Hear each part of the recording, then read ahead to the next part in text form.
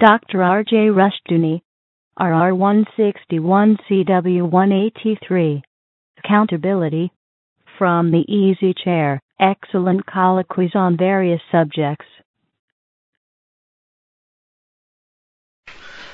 This is R.J. Rushdoony, Easy Chair number 293, July the 6th, 1993. This evening, our subject will be, first of all, accountability. Walter Lindsay is with us, filling in for Douglas Murray, who will be in Alaska for 3 weeks. Nato Scott, as usual, and Mark Rushdoony. Accountability is a problem in our time because people do not feel responsible. They do not feel accountable to their family, to their church, their country, their society, or to anyone. This is not at all surprising.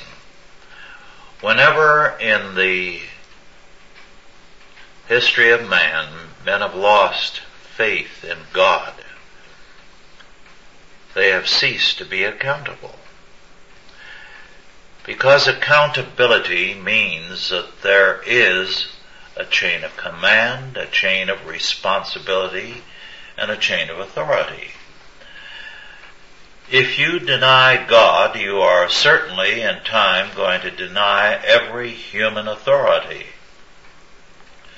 Then you will be accountable to no one. This, of course, is now a matter of education. In our state schools, we have courses that teach values clarification. The gist of such courses is that no man need submit to an imposition of authority and of morality. Every man has the freedom to choose his own morals. Well, of course, what you have as a consequence is not morality, but self-will. And self-will replaces accountability. And self-will can justify almost anything. Over the years, I've heard a great many people explain away a variety of crimes, theft, rape, murder, and more, on the grounds that for some reason or other they were not responsible to someone and they were merely reacting to a situation. Well, this type of mentality is increasingly prevalent. And the net result is that we have a culture today in which men do not feel accountable for their actions. Walter, would you like to comment on the subject?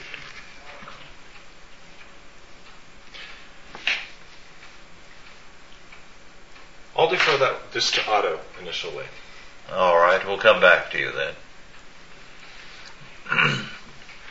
Well, of course, there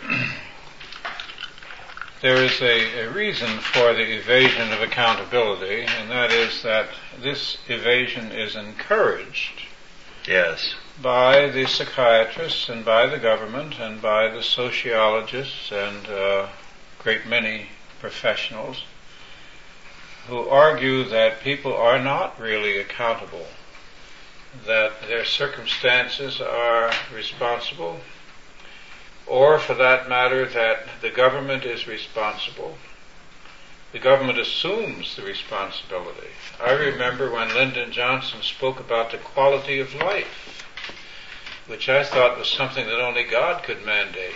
And he talked about improving the quality of life in the United States. And we had a argument that you present is a theological argument. There's a book I reviewed once for the Chalcedon Report called Not God, about alcoholism. And it was written by a priest, I believe. And his argument was that the alcoholic refused to be limited in his behavior. He drank because he had a right to drink, and he drank without any restraint because that was his privilege, his right. And it wasn't until it led him into ruin that he realized that there was a higher power. But until then, it was a not God situation. There was no God for the alcoholic. Once they assumed a respect for a higher power, then they began to recover from alcoholism. So you had a question of recovery of will, you might say, because what they thought was free will was really an enslavement to an addiction. And free will began when they overcame that enslavement and began to use their will, but under God. Now, since society has made itself responsible for every human being, why shouldn't people say they're not accountable? Mm-hmm. Mark? I agree that responsibility is being assumed very often by government, but what people will, when you assign responsibility, then you also have to assign liability. And a lot of times people want to feel free to assign responsibility without liability. The government will assume responsibility and wish to control everything, but they won't at the same time accept liability if things go wrong. And it seems to me that accountability kind of bridges the gap between responsibility for doing something and the liability to accept the consequences of that action. And the government likes to assume responsibility and initiate things and doing things, but it doesn't accept the liability for the consequences. And I think that's very often people in our society, they want to shift, make someone else responsible or someone else liable. And what goes around comes around. So the government's saying businesses are responsible, the taxpayer ultimately pays, or one person or another. And there's always shifting the responsibilities. A psychologist will say, it's your parents, it's your society, it's someone else's. And eventually, it's just passing the liability around, which nobody wants to really assume. And you have to assume, if you responsibility, then you have to assume liability, which is what freedom is all about. It's assuming both. A few minutes before coming, I started to look at today's mail, and I opened the top envelope, and it was the new Lofton letter. Did you get it and see it? Just finished. Oh, you finished. I only looked at the first page, didn't get more than a few sentences read. But they were marvelous. John Lofton began the Lofton letter with saying that he had a nightmare, namely that Jesus and the apostles studied psychology at Fuller Theological Seminary. Well, of course, you know what that would mean. Pastoral psychology nowadays has replaced God, the fall of man, the doctrine of sin, accountability, with victimhood. And as a result, we have an anti-biblical religion taught from many a pulpit and by many a pastoral psychologist. Well, this kind of thing has become so prevalent that today it is routine for people to feel that almost any excuse will justify any behavior on their part. This afternoon, the new insight for July the 12th, 1993, arrived, and Dorothy called my attention to an article titled, "I Stand by What I Meant to Say." It's about Sinead O'Connor. What do you call her, a pop singer, or what is she? She's just a singer. She is a singer. Well, at any rate, she is, of course, someone who's never been good at winning friends and influencing people. She gained national attention by ripping up a picture of Pope John Paul II on Saturday Night Live. Well, she says that her goal is she just wants to be loved. And she has written a 106-line poem published in a number of Irish papers, which opens with a line, "My name is Sinead O'Connor. I'm learning to love myself. I know I've been angry, but I'm full of love, really. And she does not deserve," she says, "to be treated like dirt. I deserve to be listened to. I am a member of the human race." She goes on to say her biggest problem is the great affliction of the 90s, known as low self-esteem. If only I can love myself. If only I can fight off the voices of my parents and gather a sense of self-esteem. Here's how you could help. Stop hurting me, please, saying mean things about me. Of course, she can say nasty things about everybody, but she wants to have only sweetness and light directed towards her. And what is her justification? I am a member of the human race. No sense of accountability for anything she has ever said or done. Just a feeling that people owe her love.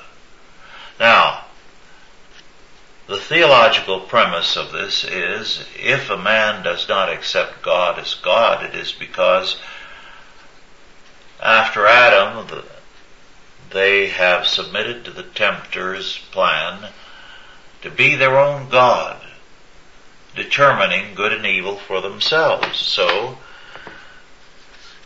people should be accountable to them. People should love them, and they have no obligation to show any kindliness or thoughtfulness toward anyone else. Now, Sinead O'Connor manifests something that is commonplace. She's put it into better words than most in her poem, but 99 out of 100 people who go to a pastor for counseling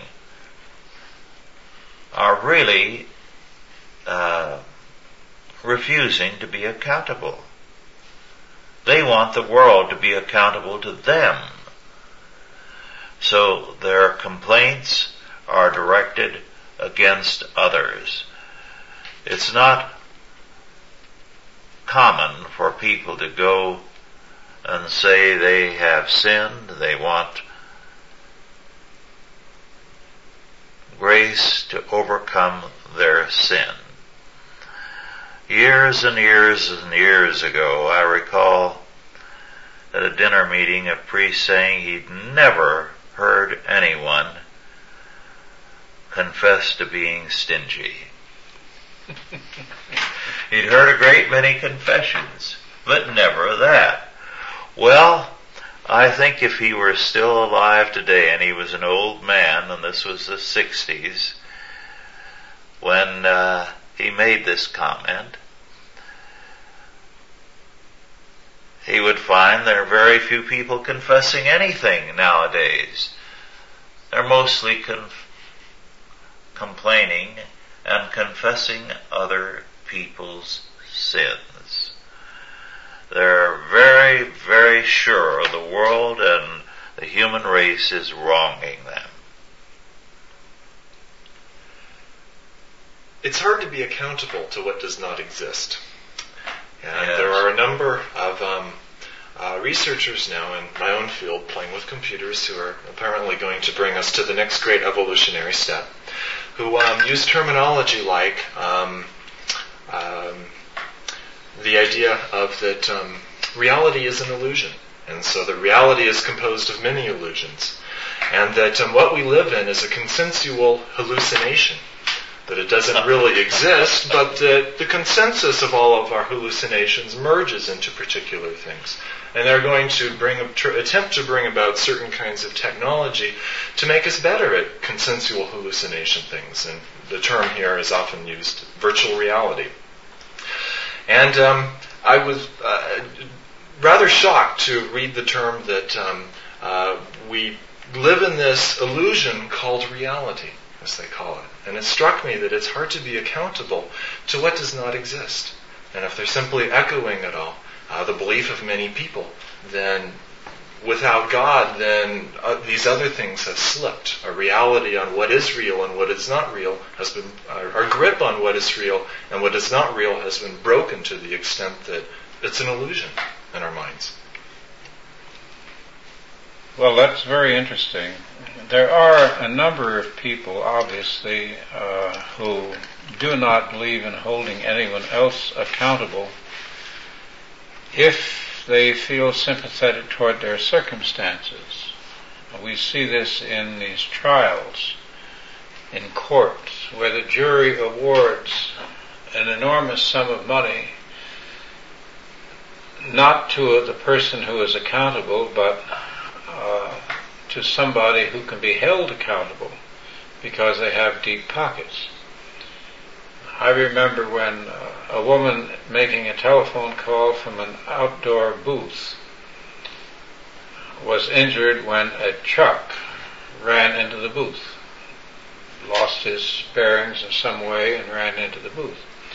She sued the Firestone tire store across the street because the Firestone company had more money than the truck driver, and the case was accepted in court. I don't know how it came out. But I could go on, and of course we can all go on a number of lawsuits that have been in which a third party, an innocent third party, has been found guilty of liability. They're now talking, for instance, about having gun manufacturers held liable if the gun is used in a crime. And that's because of the recent shootings of the lawyers in Sacramento. And there's even talk about making shooting a lawyer a hate crime, which is probably appropriate, but I don't think it'd be very legal. The question of what is real and what is not real, which is something else which you brought in, is very interesting because now we have reached the stage where the President of the United States is misrepresenting the activity of his predecessors in office. We all know that he is lying. And his argument, his unstated argument or position, is that if he repeats the lie often enough, it will be accepted as reality. Because the argument goes that what people believe becomes real because they believe it. You're getting into that territory. A shared hallucination is no different than a shared lie. And so hallucination is false. Something that is false that imitates reality. So the whole question of guilt and innocence is being recast in unstated terms. we still have the old words, but the actions of the court, for instance, and the actions of the people are becoming increasingly divorced from the old traditional language. We've gone into a whole new area of law. I wrote about it recently in the Compass on murderers who have been released because a psychiatrist has decided that they have a subsidiary personality that takes over against their will and forced them into murder, which they had no recollection of doing. Now, in the old medieval days, we would have called this possession, possessed by a demon. But now this is called multiple personality. I find it difficult to see the difference. But that means that words can overcome actions in this stage of our society. So we come back to where we started, that who is held accountable? When you hold somebody else accountable who's not morally responsible, then you're remaking society. It's a perfect tool for anybody who wants to put one class of society down and elevate another. You just assign them accountability. You assign them the liability. It's their fault. Now we just do something to punish them. You have a social revolution, economic revolution, whatever you will choose to make of it.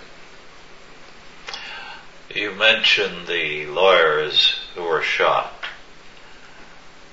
In one of the papers I read today, newspapers, there was the statement that every one of us who's ever told a joke about lawyers has contributed to the hate climate that led to the shooting of these lawyers. So we're all guilty again. We're always all guilty. Which means that some lawyers who delight in telling jokes about their own profession have contributed to the murder of other lawyers.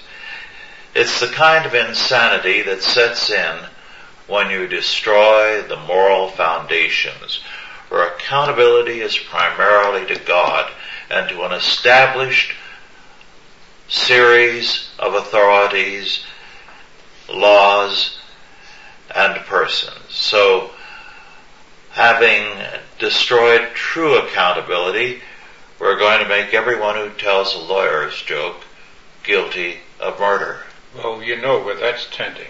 Certain groups want to be held inviolate. Yes. They do not want to be criticized. They do not want to be contradicted. They do not want to have jokes told about them. Yes. Even though they may number in the millions, and they may vary in the millions, we can't laugh at any of them. Yes. Well, we do need a sense of humor.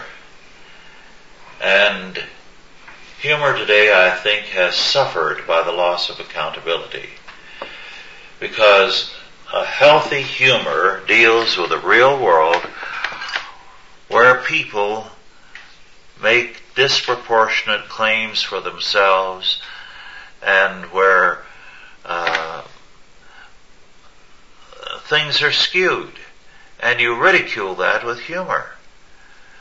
But if you deny any and all authority and all accountability, what can you have to make fun of? Well, this is the reason that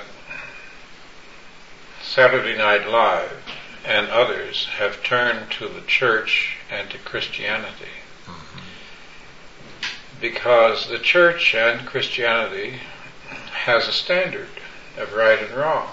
And these people are running out of material to satire because satire in itself is from a moral basis. You make fun of society from a position of morality.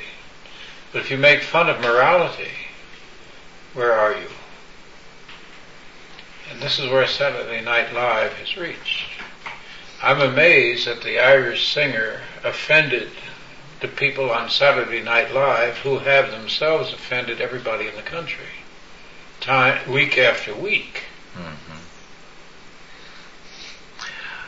Well, one reason why was that a few prominent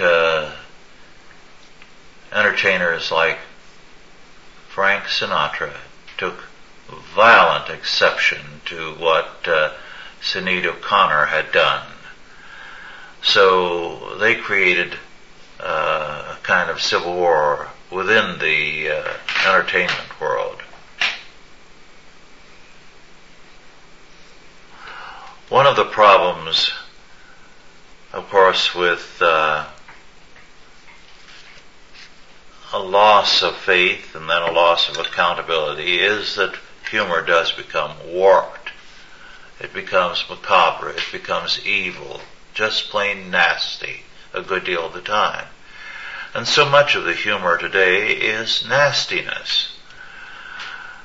You've often pointed out, Otto, how humor in the 30s was kindly. But since World War II, it has become more and more hateful and is unpleasant. It's put-downs. Yes. There's nothing really funny about put-down. It's a form of cruelty. Yes. Everyone I've known in the course of my life who's had a sharp, sarcastic tongue has always felt that it entitled them to invulnerability. Mm-hmm. And if you respond in kind, they got very upset. Yes. And this is true of the put-down people. They don't want to be put down in return. So you wind up with a very unpleasant situation all around. Yes, they're very thin-skinned. I've seen that again and again. Sharp-tongued. It's a hate crime. Yes. To use a put-down to the wrong group. Yes. Well, accountability, having been dissolved in our time, is giving way to warfare. Every man's hand is lifted against everyone else. It's a world in which the put down, the venomous retort, the hostility to anyone who is superior is only increasing. And of course, one of the things that de Tocqueville predicted about the United States and the whole world as it moved to an equalitarian society was that in an equalitarian society there would be universal hostility, because there would not be the ability to respect anyone who is superior. And if everybody has to be equal, and it's obvious that the world is not made up of equals, the reaction is going to be to put down everybody who is obviously superior. So we see this from the classroom in a public school on up to the highest levels of society. The demand for equalitarianism means that the superior have to be put down. They have to be dehumanized sometimes. They're hated to such an intense degree. And of course, de Tocqueville saw this as a logical conclusion of the equalitarian temper.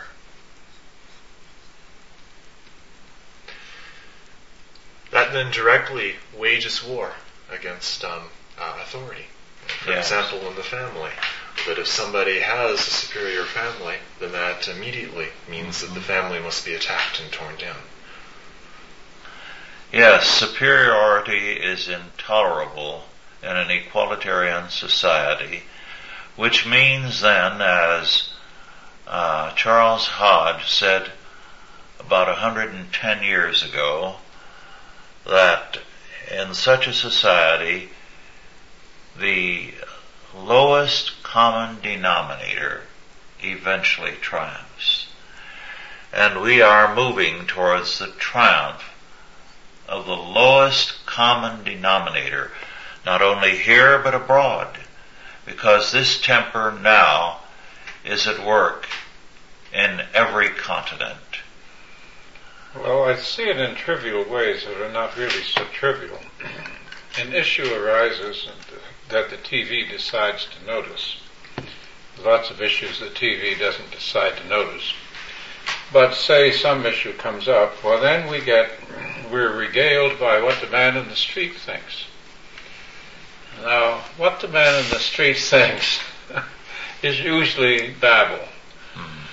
Whatever the latest newspaper has told him to say. But this is paraded as the voice of the people and the opinion of the people, not experts. And heaven help us, the experts that they do produce will never shut up. You can hardly get through 2 or 3 experts in the course of an hour on TV because they go on at great length. They can't tell you succinctly. I'd like to turn to another facet of the subject of accountability, although basically the same, namely that if you remove God from the picture, you destroy accountability. But I want to localize it. If you remove God from the picture, then you destroy accountability in law. Quoting again from Insight magazine for July 12, 1993, page 24, I'd like to read about a crime, and the article is titled, "Justice is Blind."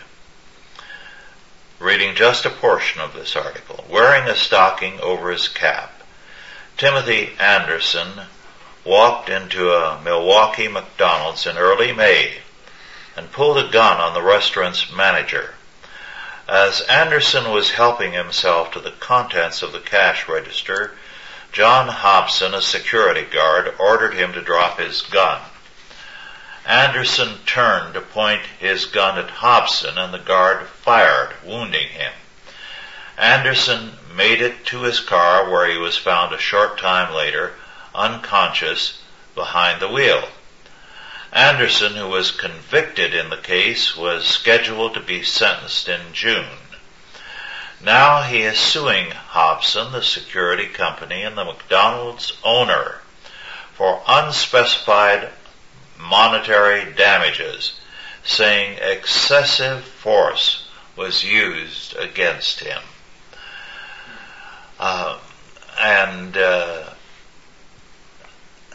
Anderson's attorney says, the mere fact that you're holding up a McDonald's with a gun doesn't mean you give up your right to be protected from somebody who wants to shoot you, he told the paper. Well, conclusion of the article, actually the wound may not have been all that detrimental to Anderson's career, because the claim is he lost earnings because of the injury. At the end of May, after his release from the hospital and before his conviction, Anderson was charged in another case. According to a criminal complaint, Anderson robbed a man who was making a phone call from a payphone, taking $50. With his crutches in the back seat, the complaint says, he drove up beside the man, pointed a gun at him, and demanded money. Anderson, who pleaded not guilty in that case, faces trial in August. Now, can you imagine that? And yet it is becoming commonplace. Can you imagine the court accepting the case? Yes, that's the horrible part. And it's because there is no real accountability in law any longer. It's been destroyed. So the courts are clogged with cases of this sort. Well, of course, it's our fault in a way to allow men like that to stay on the bench. Yes. There should be cases brought against them or action brought against a judge of that sort on the basis of incompetence and lack of intelligence. Stupidity, in other words. He's not smart enough to be allowed to sit as a judge because he has no common sense to take such a case. It's just obvious on the face of it. Well, the courts are taking such cases because their goal is universal jurisdiction. And the state supports them in that. They claim the right to control us from cradle to grave in every aspect of our life. Well, in that case, we're not accountable for anything we do. Yes. One of the remarkable things, rare in this century, was Clarence Thomas's statement with regard to a case when he was on the appellate court that no judge should hear such a case. That type of judicial restraint is now very, very rare.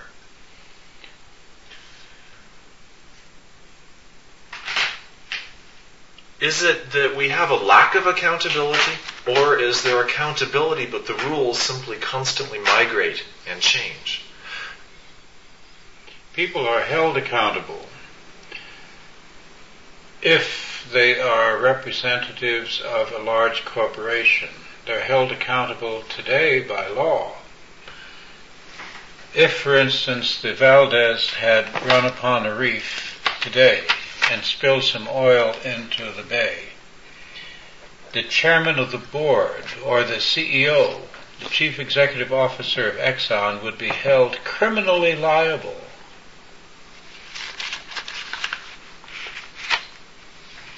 Now this opens up a Pandora's box.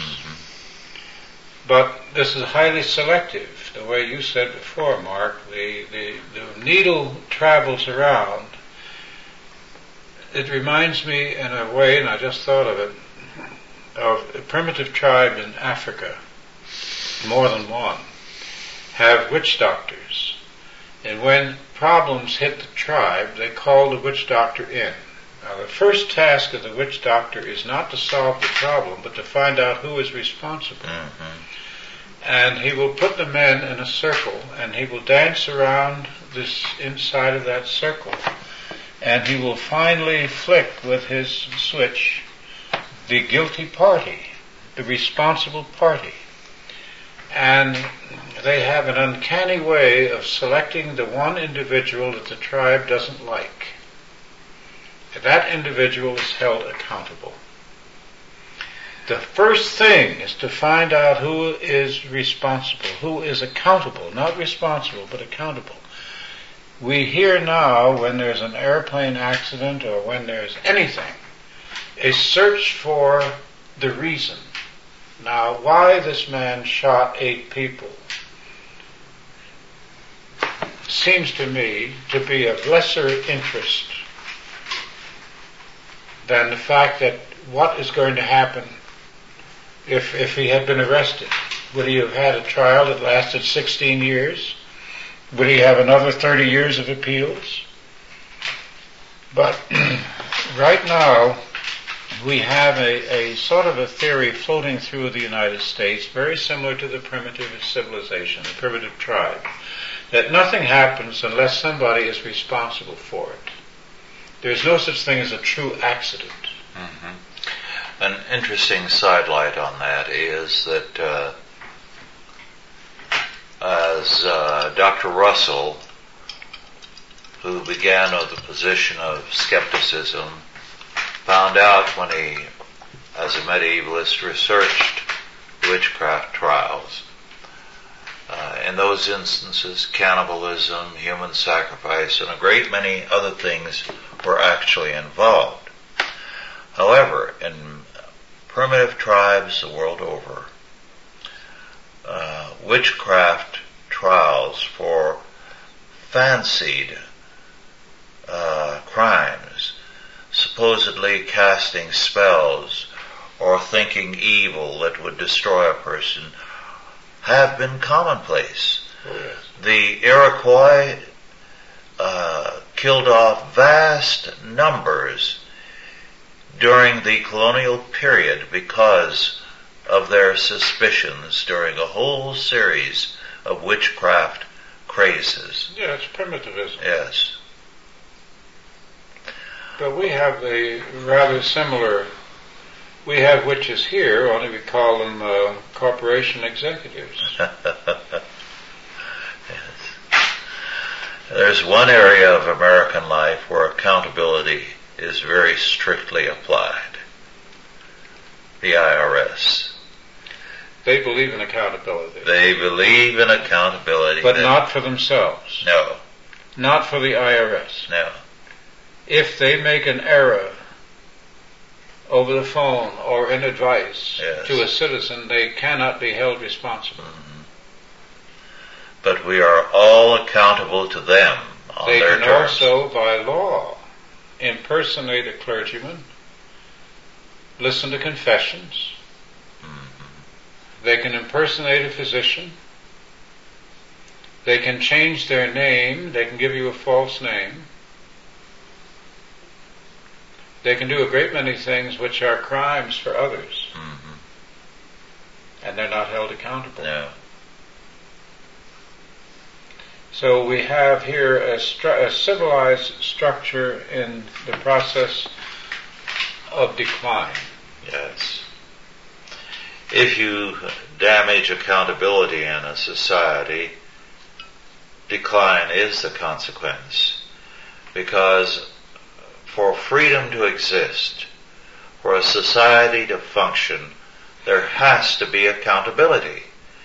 And as we have destroyed it legally, through court decisions, through false psychologies, through false preaching, we have destroyed freedom, we have destroyed responsibility, we have destroyed everything that made our society once truly a good and essentially godly one. Well, of course, you're talking about the destruction of truth and the idea of truth. And truth, what is truth, said Pilate. Truth is relative according to a great many people. When I told a man once that I believed that in truth, he was absolutely struck silent for several minutes. He didn't know how to recover from that statement. It seemed monstrous to him. Well, that goes back to what you spoke about, Walter. The denial of truth and of reality. We're at the point where centuries ago Chinese civilization arrived and from that point on declined. It was only revitalized as foreign groups seized power and for a time gave vitality to China. But the Chinese philosophers decided that reality was an illusion, it was comparable to a dream, and therefore there was no way of knowing what reality was. Well, we've heard a lot of talk from our new president about paying the fair share of taxes.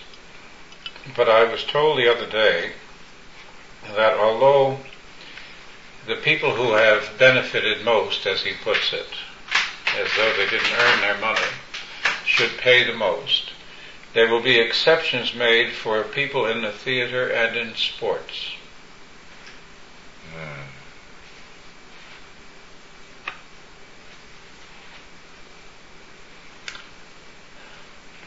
There will be limits, though, on what corporations can pay chief executives. Mm-hmm. But no limits on people in theaters, in the theater and in sports. The rationale is that they're peak earning period is a short one. However, in the business world, it's a short one also. Well, it quite frequently. It takes generally 30 years to get to the top. It never takes less than 15 or so, even now. And position at the top generally is not too long. 7 years is considered a very long time. In fact, there's some argument now that a man is worn out at 7 years at the top, not because of the task, but because of the pressure of the task. Well, if pressure and the shortness of time at the top holds for athletes and entertainers, it should for corporate executives, but they don't reason that way. Well, this is a anti-business administration. Yes. This is a socialist administration. Yes. In every sense of the word. It's authoritarian in the name of compassion. Well, compassion is one of the most abused terms of our time. It covers a multitude of sins. It certainly does. Now there we come into the old question of accountability again, because if the individual is considered mentally ill, he is not to be held accountable. Now this definition, of course, was accepted at a time when illness of that sort was restricted to the openly psychotic. But when it moves into the neurotic, or when it moves into total fantasy, as it does in the instance, let's say, I recently received a letter from a Mrs. Harrington in San Jose, California, as a result of a Compass essay on witchcraft today. She wrote, she is a mother of 12 children, all grown, and she wrote that one of her daughters has gone to a therapist who has restored her memory of being sexually abused and used in satanic rituals when she was a child. And this was brought back to her mind by the therapist, and her daughter is now running up and down the state talking to church groups, trying to raise the money to sue her parents for these atrocities. And I wrote back that I would advise them to put some detectives on the therapist's background and see how many such cases he has managed to discover amongst his patients and so forth. And take a good look at that therapist as a matter of defense, because this, of course, sounds like what the French call the author of the crime. Mm-hmm. Now, here we have moved into an area, I would say, of new crimes. Yes. Now, there is a judge who has already ruled in one such case, which he accepted in his court, that the statute of limitations should only apply from the time she recovered her memory.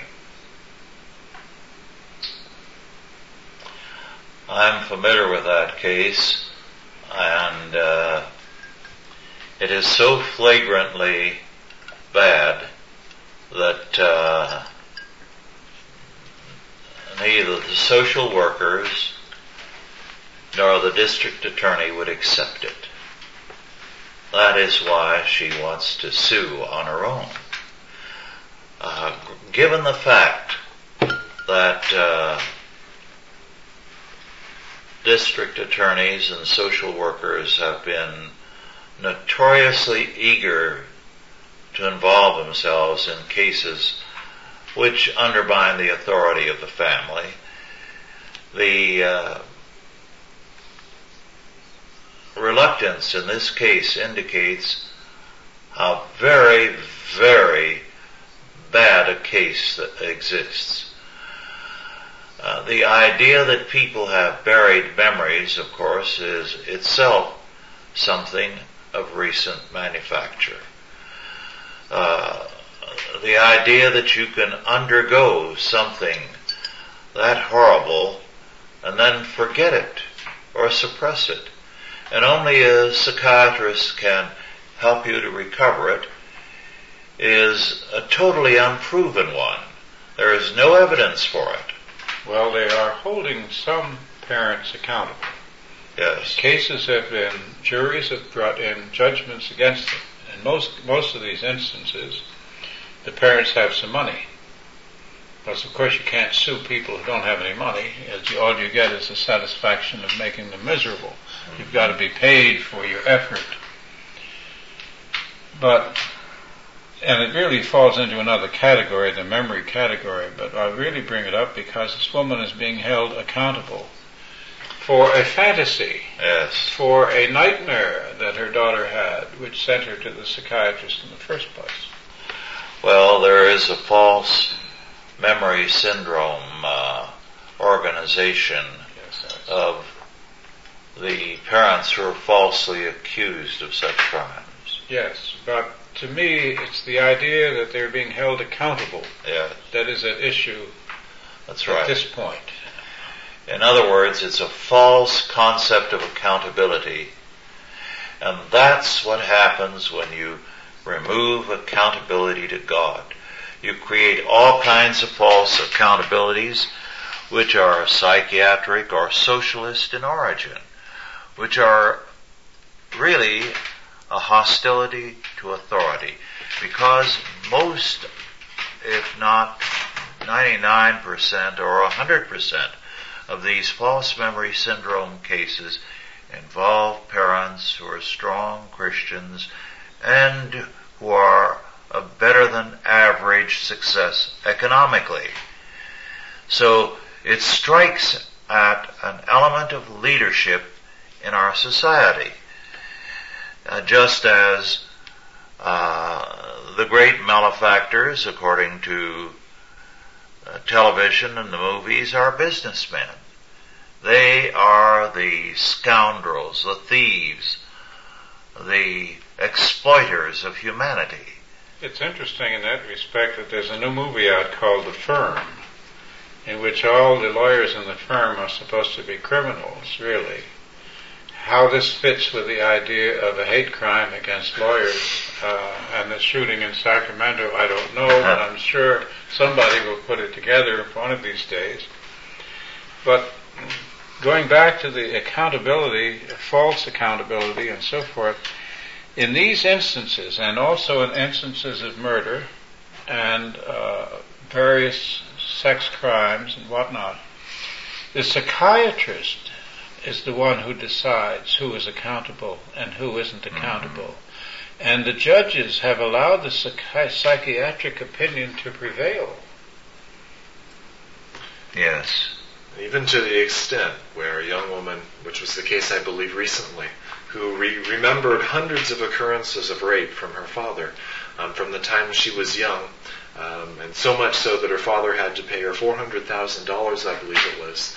The rapes continued until the time she was 16. Yet, even when 16, she forgot them to that such absurd lengths.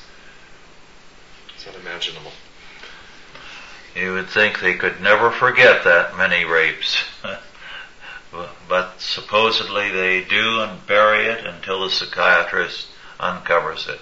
Well, the psychiatrist is the judge. And I was very surprised when I looked into the definitions of insanity that are being applied in the California courts. I received a letter of protest from a psychiatrist about it. He's attached to the State Department, and it was a fairly good letter. He said, first of all, I had used a very small number of instances, and that they were not representative of psychiatry as a whole. And also I had credited Freud, and he said all psychiatrists are not Freudians. In fact, today most psychiatrists are not. But of course without Freud they wouldn't be in business, which is another matter. Mm-hmm. But the thing that really struck me was that the jurors, the judges, had listened to the most outrageous psychiatric interpretations without protest, and were willing to find a person who had murdered somebody in public innocent.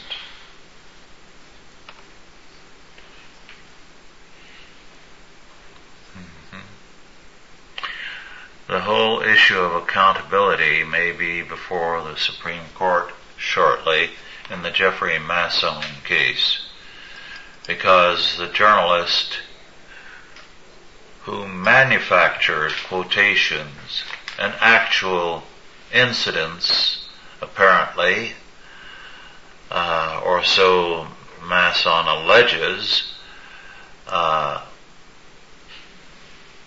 that case will be heard by the Supreme Court. Up until now, the attitude of the magazine and the media generally is that there should be a license granted to them to set forth what the person meant, whether he said it or not.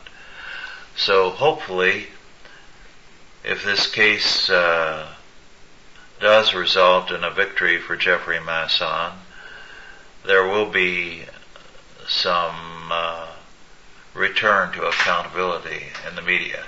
Well, the New Yorker was let off the hook because they claimed that the writer was really under contract and was not an employee.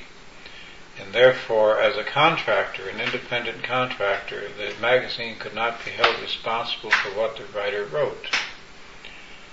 And that was approved by the court. So that meant that the deep pockets immediately vanished, because Masson, of course, wanted to collect the money from the New Yorker. Now, of course, the writer did make up the quotations, and you're not supposed to make up quotations. And every writer knows that. So her defense is pretty feeble. There is, however, some talk of a second trial, which means that the whole case may go on like Jarndyce and Dickens until all the individuals are dead and buried. It's one of those peculiar cases in which one's sympathy is not with anyone involved, either the plaintiff nor the defendant. But I must say that Masson has a right to sue, because to be unjustly quoted is an absolute intellectual crime, and it comes under the category of slander. I don't understand why he didn't sue for slander. Well, I read both the books written about the matter, and it was startling to see how accountability as a concept has eroded. Mm-hmm. She was defended by many. Yes. She made up the quotes. And immediately a whole bunch of writers appeared who had been making up not only what people said, or presumed to have said, but what they thought. Wasn't her husband the editor? Her husband was her editor. Oh. They have contract editors. Mm-hmm. Everything that the New Yorker did in terms of the writing side was on contract. Nobody was an employee, everybody was a contract. And I tried for a long time to be one of those contracted writers and never succeeded. Mm-hmm. You're too good for them. Well, I don't know. It just seemed like a soft berth. All you had to write was 2 or 3 articles a year. God has decided long ago that such ease is not for me. Well, our time is nearly up. Is there a last word that any of you have that you'd like to get in? Just that it seems dangerous to live in a society with such strange concepts of accountability, since the gun can be turned. It's like having a loose cannon or a machine gun in a lawyer's office. Mm-hmm. It's easy to be in the wrong place at the wrong time. Well, the ultimate accountability is the judgment seat of God. And if you put it in that perspective, then we know we all have to assume responsibility for our actions. And even when we look at some of the insane things in our society, we know that ultimately justice will be done, if not on this earth, then ultimately men will get their just deserts, and accountability will be placed where it belongs. Well, thank you all for listening, and God bless you. Authorized by the Chalcedon Foundation. Archived by the Mount Olive Tape Library. Digitized by ChristRules.com.